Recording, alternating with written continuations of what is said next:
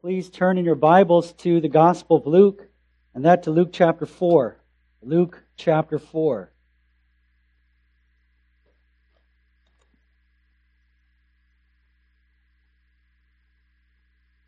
Luke chapter 4, and that to verse 38.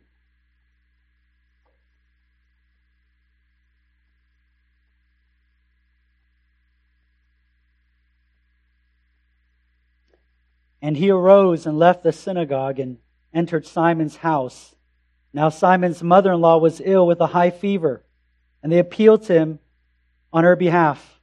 And he stood over her and rebuked the fever, and it left her. And immediately she rose and began to serve them. Now when the sun was setting, all those who had any who were sick with various diseases brought them to him. And he laid his hands on every one of them and healed them. And demons also came out of many, crying, "You are the Son of God." But he rebuked them, would not allow them to speak, because they knew that he was the Christ. And when it was day, he departed and went into a desolate place.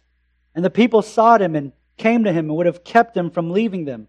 But he said to them, "I must preach the good news of the kingdom of God to the other towns as well, for I was sent for this purpose." And he was preaching in the synagogues of Judea. Let's pray together. Father in heaven, as we come now to hear the exposition of your word, we ask that you would give us holy bread, the spiritual food without which we cannot live and grow. Give us in your word the bread who came down from heaven. Show us Christ, we pray. May we fix our gaze upon him now and do in us and do for us, Holy Spirit, that transformative work, making us more fit in the Master's kingdom. We ask this in the name of Jesus, we pray. Amen. If you were to enter the ruins of the ancient city of Capernaum, you'll find an impressive white limestone synagogue there, which dates back to the 4th and 5th century AD. It is regarded as one of the largest and grand synagogues ever discovered in Israel from antiquity. But underneath the white synagogue are the remains of an even older synagogue, made not out of white limestone, but from the black basalt stones found around the Sea of Galilee.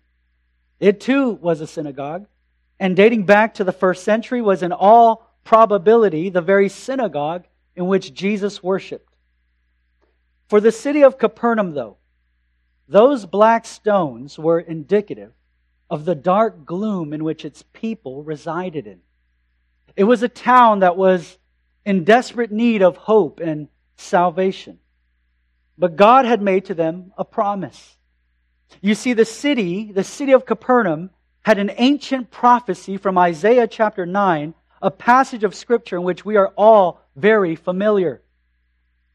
"For to us a child is born, to us a son is given, and the government shall be upon his shoulder, and his name shall be called Wonderful Counselor, Mighty God, Everlasting Father, Prince of Peace." We know who that promise is referring to. But this is how that very promise of the Messiah begins in Isaiah chapter 9. "But there will be no gloom for her who was in anguish. In the former time he brought into contempt the land of Zebulun and the land of Naphtali. But in the latter time he has made glorious the way of the sea, the land beyond the Jordan, Galilee of the nations. The people who walked in darkness have seen a great light, and those who dwelt in a land of deep darkness, on them has light shined." What was the Lord through his prophet saying? There is hope for you, you who live in the land of Zebulun and Naphtali. Hope for you who live by the way of the sea. Though you dwell in darkness, a light will shine. And you see, situated right in between those two tribes of Israel on the shores of the Sea of Galilee was the city of Capernaum. Listen to Matthew chapter 4, verse 13. "And leaving Nazareth, Jesus went and lived in Capernaum, by the sea, in the territory of Zebulun and Naphtali, so that what was spoken by the prophet Isaiah might be fulfilled." Which is to say, it is no accident that Jesus is in Capernaum. He is making good on His promise to bring light to those who live in the darkness. And when He made His way to Capernaum, what did Jesus do? What did He do? He drove out the epitome of darkness while in the synagogue. He called out a demon who had possessed a man. Well, less than 100 feet from the limestone synagogue is an octagon-shaped church built around the same time in the 5th century A.D. But again, what's underneath it is of more interest. It's because there is a house underneath it. A house using the same black basalt building materials as the older synagogue. The house is rather simple, with coarse walls and a roof made of earth and straw.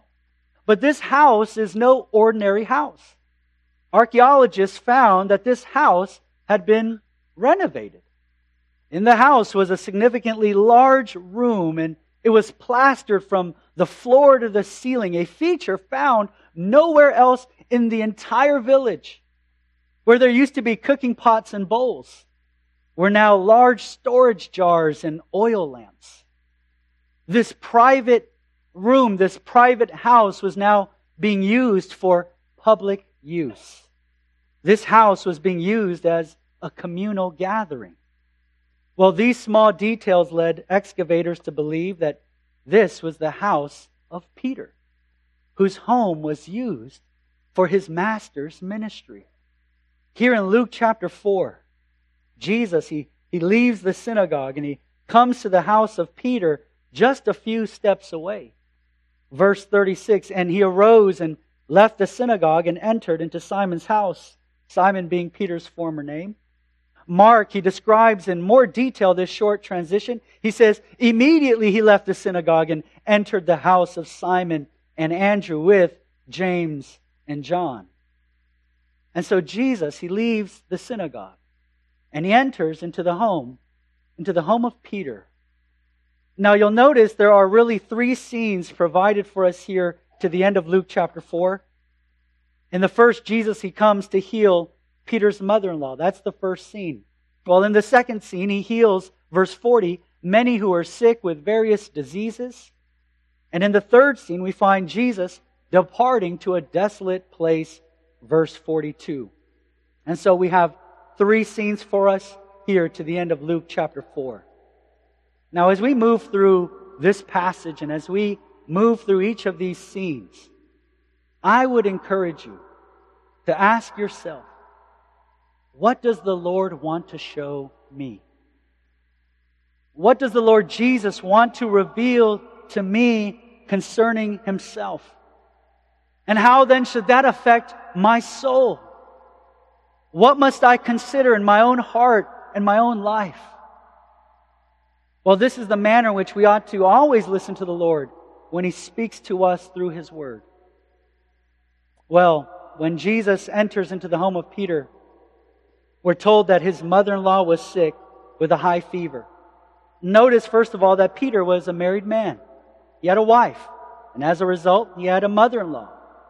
And the only other time that his wife is mentioned is when Paul, he gives a defense of his rights and privileges as a servant of the Lord. And on behalf of his fellow apostles, he says in 1 Corinthians 9:5, do we not have the right to take along a believing wife, as do the other apostles, and the brothers of the Lord, and Cephas?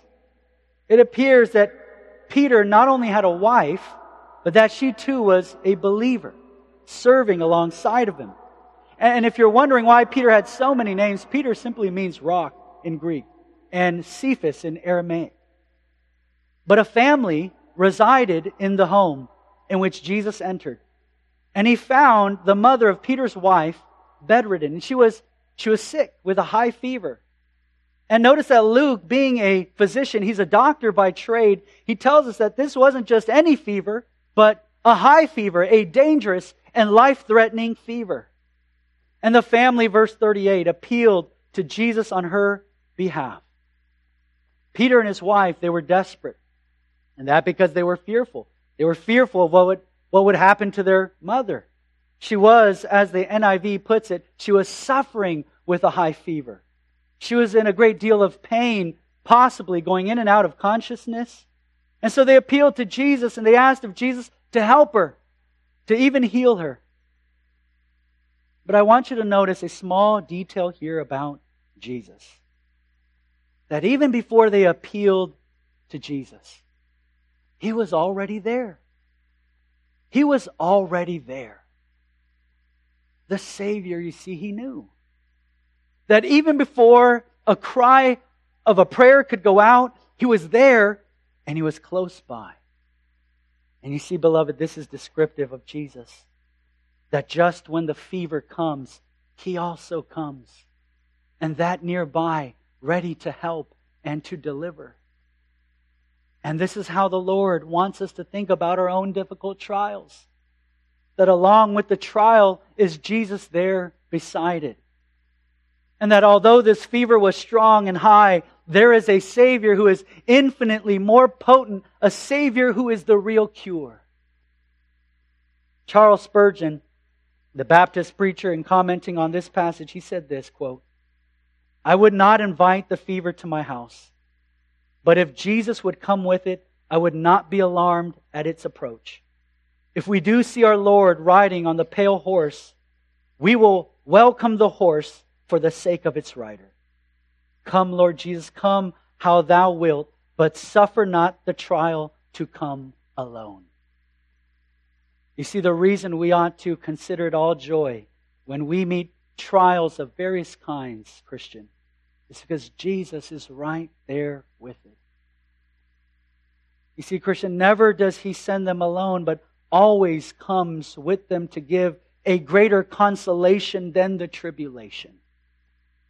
Well, why did Peter and his family need to even ask? Why did they even need to appeal then to Jesus to heal their mother-in-law? If Jesus was there, why did they seek Him to help?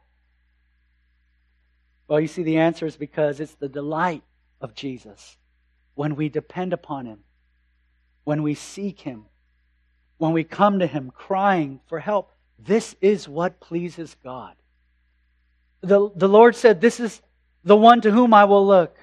He who is humble and contrite in spirit," Isaiah 66. Psalm 51, "The sacrifices of God are of a broken spirit, a broken and contrite heart. You will not despise, O God."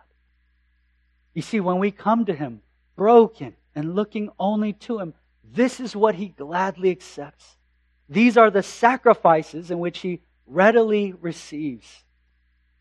Well, Luke knows all too well of what happens when a patient treats, or when a physician treats a patient. And he describes Jesus now as standing over her as if ready to administer the remedy. Look at verse 39. "And He stood over her and rebuked the fever, and it left her." Notice He uses no medicine, no antidote, but like the manner in which He cast out the demon, heals her by His word. And what's interesting here is that Jesus rebukes the fever. Well, how do you rebuke a fever? It's one thing for Jesus to rebuke a demon, but we don't usually think of fevers as being capable of such a thing. You know, when our children come down with a fever, we give something, or we put a cold compress or a pack on their forehead. It's not our first option or our last to stand there and admonish it, right? But whatever was producing this fever, Jesus was able to cause it to flee. He had the ability to remove the very bacteria causing it to leave her body. And we find that the one who was there at the bedside of this older woman not only had the authority and power over the spiritual realm, as He had cast out a demon, but over the physical realm, over the inanimate, from the invisible to the visible, the spiritual to the physical, all must obey His command. And notice within the physical, from the greatest to the least, from the big to the small, where else in the Gospels do we find Jesus rebuking the inanimate? When He stood in the boat, in the middle of that raging sea, and He rebuked the winds and the waves. And in a moment, there was a complete calm. You see, He has authority over something as large as the sea and as small as a fever. And so Jesus truly holds the universe by the very word of His power. And so Jesus enters into the home of Peter and he rebukes a fever. And what also needs to be pointed out here is this: that as Jesus exercises His authority and power by His word, He does so not only in the synagogue, but He also does it in the home. Which is to say that He works both in the church and in the home. And beloved, is that how we see Jesus? Better said, do we recognize His authority and His power and the workings of His grace in the home as much as the church? For some of us, our theology differs, and it varies depending on whether we're at church or in home. Well, how so? We think differently about Him. Depending on where we are, what day of the week, whatever circumstance we find ourselves in, we think differently about Him. You see, here in Capernaum, you see, Jesus was readily received in that home as He was in the synagogue. And when Jesus healed Peter's mother-in-law, her cure, notice, was sudden. It was complete. It wasn't a half healing, but it was a full healing. Though the fever had gone, she wasn't exhausted. She wasn't tired from the pain. There was nothing of that kind. She was thoroughly healed. Just in a single moment where there were flushed cheeks, burning hot skin, profuse sweating, violent shivering, chilly legs.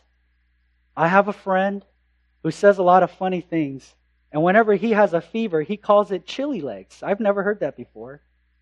I don't know if you've ever heard it before, but if you want to know what he means, you can ask Pastor Dave after the sermon. Always calling it chilly legs. It's like, what's that, bro? But notice here, at the command of His word, in that very moment, every symptom was vanquished, every ailment gone. And one of the things that I love about this story is this: that just as fast as the fever had left her, so she served in response those who were around her. Look at verse 39. And He stood over her and rebuked the fever, and it left her. And immediately she rose and began to serve them. She might be one of the greatest unnamed believers in the New Testament. Great because of her service. And we find that Peter, he wasn't short of godly examples in his life. This woman was in all likelihood on her deathbed, but yet Jesus had served her in the most incredible way. And so she could only do one thing: serve His people. She could only do one thing: to do in like manner as her Lord. She could only do one thing: to be like Jesus. This service wasn't a begrudging service, nor was it a kind of service to gain her master's favor or even the favor of others. But this service, as how all Christian service should be, was out of a deep heart of gratefulness. She was so thankful. Very simply put, when the Lord has saved us in the most incredible way through Jesus, who has given to us all His righteousness, washed us of all our sins, saved us from the torments of hell, brought us into eternal fellowship with the Father, how could we not look to our neighbor in love and serve them? How could we not? To give ourselves to those whom we have been joined together with, how could we not love and serve them? For this woman, she was thankful. She was thankful that the Lord had done for her more than she could ever ask or want. And so she turns around and begins to serve, most likely by preparing for those in her house a meal. And what a memorable meal it must have been that evening as they sat around the dinner table eating with Jesus in Peter's newly renovated house. Well, after Jesus had healed Peter's mother-in-law and after they had shared a meal together, it appeared that Jesus' long day of ministry was coming to a close. It was a very busy Sabbath day. As he had cast out a demon in the synagogue, then he had healed Peter's mother-in-law in his house. But Luke provides for us a second scene, verse 40. Now when the sun was setting, all those who had any who were sick with various diseases brought them to him, and he laid his hands on every one of them and healed them. Ministry wasn't over. Just when the day was ending, word had already spread throughout Capernaum, and the people were coming in droves, knocking on Peter's door, asking for Jesus. Peter was busy answering the doorbell. Jesus, it's for you. Jesus, it's for you. Jesus, it's for you. And those coming had all sorts of different diseases, different sicknesses. There were also more demon-possessed residents of Capernaum coming for help. Look at verse 41. And demons came out of many, crying, "You are the Son of God." But he rebuked them and would not allow them to speak because they knew that he was the Christ. Peter's house had turned into a clinic of sorts. And the reason why so many people were coming to him after the sun had set, notice the detail there, was because they wanted to avoid breaking the Sabbath. And so the Sabbath ended when the sun went down. When I was in Israel a few years ago, the roads on the Sabbath empty. The shops were all closed. It was like a ghost town on the Sabbath. But right when the sun went down, the streets of the old city of Jerusalem was bursting with people. Everything was open. There was so much activity from shops to restaurants. It's as if the place had come alive. And the people of Capernaum, they did the same thing. They waited until the Sabbath was over to make their way to Jesus. And Jesus, though he had such a long day of ministry, notice that Jesus doesn't rest, but he continues to work his gracious power, healing all those who came to him. And what we learn of Jesus here are two things. The first is that Jesus, he never stops working. I'm reminded of what the writer of Hebrews says in Hebrews 7 about Jesus' priesthood. He says there, the former priests were many in number because they were prevented by death from continuing in office. But he, Jesus, holds his priesthood permanently because he continues forever. Consequently, he is able to save to the uttermost those who draw near to God through him, since he always, you see, he never stops. He always lives to make intercession for them. Isn't that something? You see, he's always working. Christian, he's always working for you, and he never rests, making intercession for you, praying for you, to secure you, to keep you, to preserve you. Always standing in your place on your behalf, interceding for you. And you see, we rarely think of Jesus in this way, as a Redeemer who is always and ever working for us. Notice, secondly, that he healed those who came to him this time in a very different manner than before. Because Luke here, he tells us that he laid his hands on every one of them. And the question is, why did Jesus do that? He didn't have to. He could have just done as his two prior miracles by simply using his word.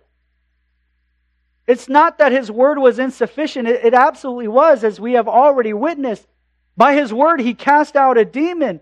By his word, he rebuked the fever from Peter's mother-in-law. So why did he lay his hands on every single one of them? It's because what we have in Jesus is not only one who possesses power and authority, but one who is compassionate, who is willing to draw near and to hold us. It was his divine tenderness displayed to those who were in desperate need. And he touches every single one of them. We see his compassion for those who are suffering. Every single person that evening felt the touch of the Savior and master's hand. You know, what we have seen in this chapter, in Luke chapter 4, thus far, is a king who has kingdom authority, unequaled in greatness and power, who rebukes demons by his word, the inanimate, both great and small. But this king, whom all should fear, is most compassionate. That's who Jesus is. He meets his subjects personally with love and with tenderness. And you see, there is nothing that should cause us to turn away from him then. And there is everything, every reason for us to turn to him. Non-Christian, there is a reason as to why you should not refuse this Savior. He seeks, he desires, he is willing to show compassion upon you. And let me ask you why it is that you are turning away from him and running away from this Savior. Why would you want to run away from this Savior? He is a wonderful and merciful Savior, as we sung. He's a compassionate Savior who has given himself in life and death for sinners, having paid the just judgment of sin. God raised him from the dead, and he now lives calling sinners unto himself, to draw near to him, to come to him in trusting faith. Non-Christian, have you considered the state of your soul? Are you in need of a Savior this very afternoon? That Savior is Christ. He is willing to take hold of you and to lay his hands on you to save you. Receive him and take hold of him in faith if saving is what you need. Because you see, even the demons, they cried out that they knew the identity of Jesus. Back in Nazareth, what did the people say? They said this: "You are the son of Joseph. You're just a carpenter who works in his father's shop." But how did these demons respond to Jesus? "You are the Son of God." You see, they knew the identity of Jesus, yet they refused him. And while salvation is not offered to them, you need to know that it's offered to you. And if you've been here for some time, I don't doubt that you are unaware as to the identity of Jesus. But it's not enough to know about Jesus, but about trusting Jesus. And I plead with you that you would do so, that you would be thus delivered as from the same fate as this demon. Well, we come to the third and last scene here in Luke. After a long evening of healing after healing and miracle after miracle, notice that morning came. And while it was still dark in the early hours of the morning, as Mark describes for us in his gospel, Luke, he says in verse 42, "And when it was day, he departed and went to a desolate place. And the people sought him and came to him and would have kept him from leaving them. But he said to them, 'I must preach the good news of the kingdom of God to the other towns as well, for I was sent for this purpose.'" One of the first things that come to mind here is the question as to why Jesus didn't keep healing people's diseases. Why did he stop what looked to be a successful healing clinic? It was working. Why didn't he just open up shop the next day, say that we're open, and do the same thing all over again there in Peter's house? And you see, the answer is because Jesus' compassion went beyond just physical healing. There was a far greater healing that men and women more desperately need. And you see, these healings, these casting out of demons, these miracles were not the purpose for which Jesus came. He didn't come to be a miracle worker, to simply heal people and work miracles. Rather, they served a deeper and more urgent purpose: to serve as a sign. As a sign. As a signpost to point away from itself to something else. Which is why the word miracle in the New Testament often comes from the word sign. Signs and wonders and powers. Well, what is that something else? What did it point to? It pointed to the Word, to authenticate the message, to validate the person who speaks and proclaims the Word. If we go back in the Bible to see where the first miracles occurred, it'll take us back to the Exodus. God gave Moses the task to go to the most powerful monarch in all the world and to say to Pharaoh, God says, you are to let my people go. And God also told Moses to tell all the Israelites that they were going to be involved in the greatest act of deliverance in the history of the world. And Moses, he responded in Exodus chapter 4, Pharaoh nor the Israelites are going to believe me. No one is going to believe me that I'm speaking on your behalf, that I am speaking your word. No one's going to believe me. And if you know the story, what did God tell Moses to do? He said, throw your staff on the ground. And when he did, it turned into a snake. And it scared him. And Moses, he ran away. But then when he grabbed the snake, it turned back into his staff. God also told Moses to put his hand in his cloak, and he pulled it out to find that it was leprous, and he did it again and it returned back to normal. And God said, use these signs. Why? To authenticate His word. That Pharaoh and the people of Israel would know that God was speaking. Well, here in Luke, what was the word that Jesus needed to preach? Notice what He said to them. I must preach the gospel of the kingdom of God. What was the purpose of these miracles? To validate that He was speaking God's word, the gospel of the kingdom of God. And this is why the sign gifts were given to the apostles, to validate the gospel word in which they were preaching. And you see, we learn here from Jesus' response that there is a greater need than any physical ailment or any physical need. And the answer is the gospel, beloved. Isn't that what we just heard from the children's sermon through our brother Rendale? That there is a greater need. And the answer is that we need Him. You know, there's a story in Luke 17 in which Jesus was met by 10 lepers. And they asked Jesus to have mercy on them. And Jesus told them to show themselves to the priests, and as they went, they were cleansed. They were healed. But only one came back to Jesus. And he fell on his face at the feet of his Savior, thanking Him. And Jesus, He asked, well, where are the other 9? And He knew. And Jesus said to the leper who was at his feet, He said, go your way. Your faith has made you well. You see, only one leper was made well that day. The one who came to Jesus.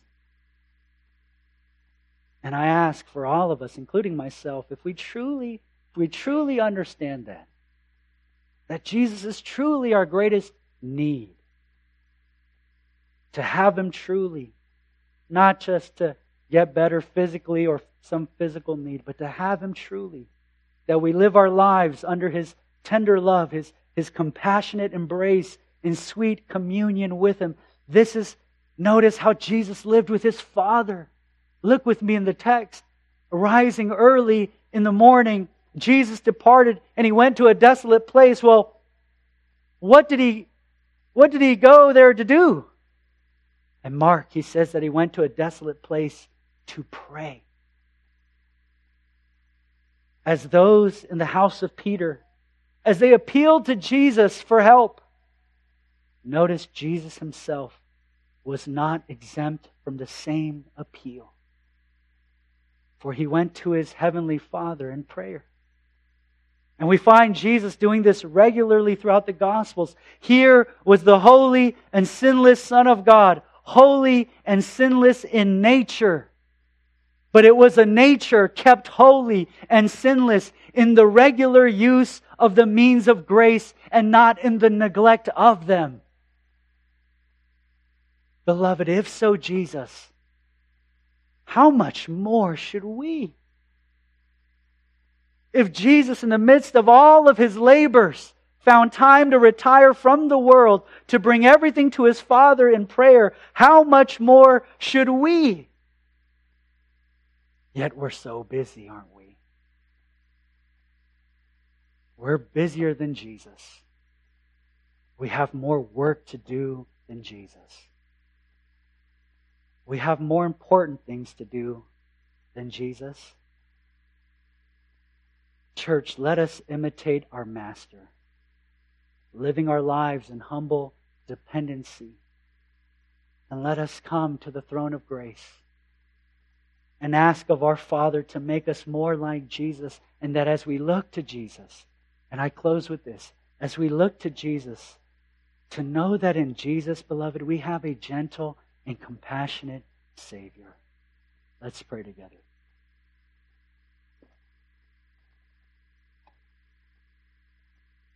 Gracious God in heaven, what a Savior we have in Jesus.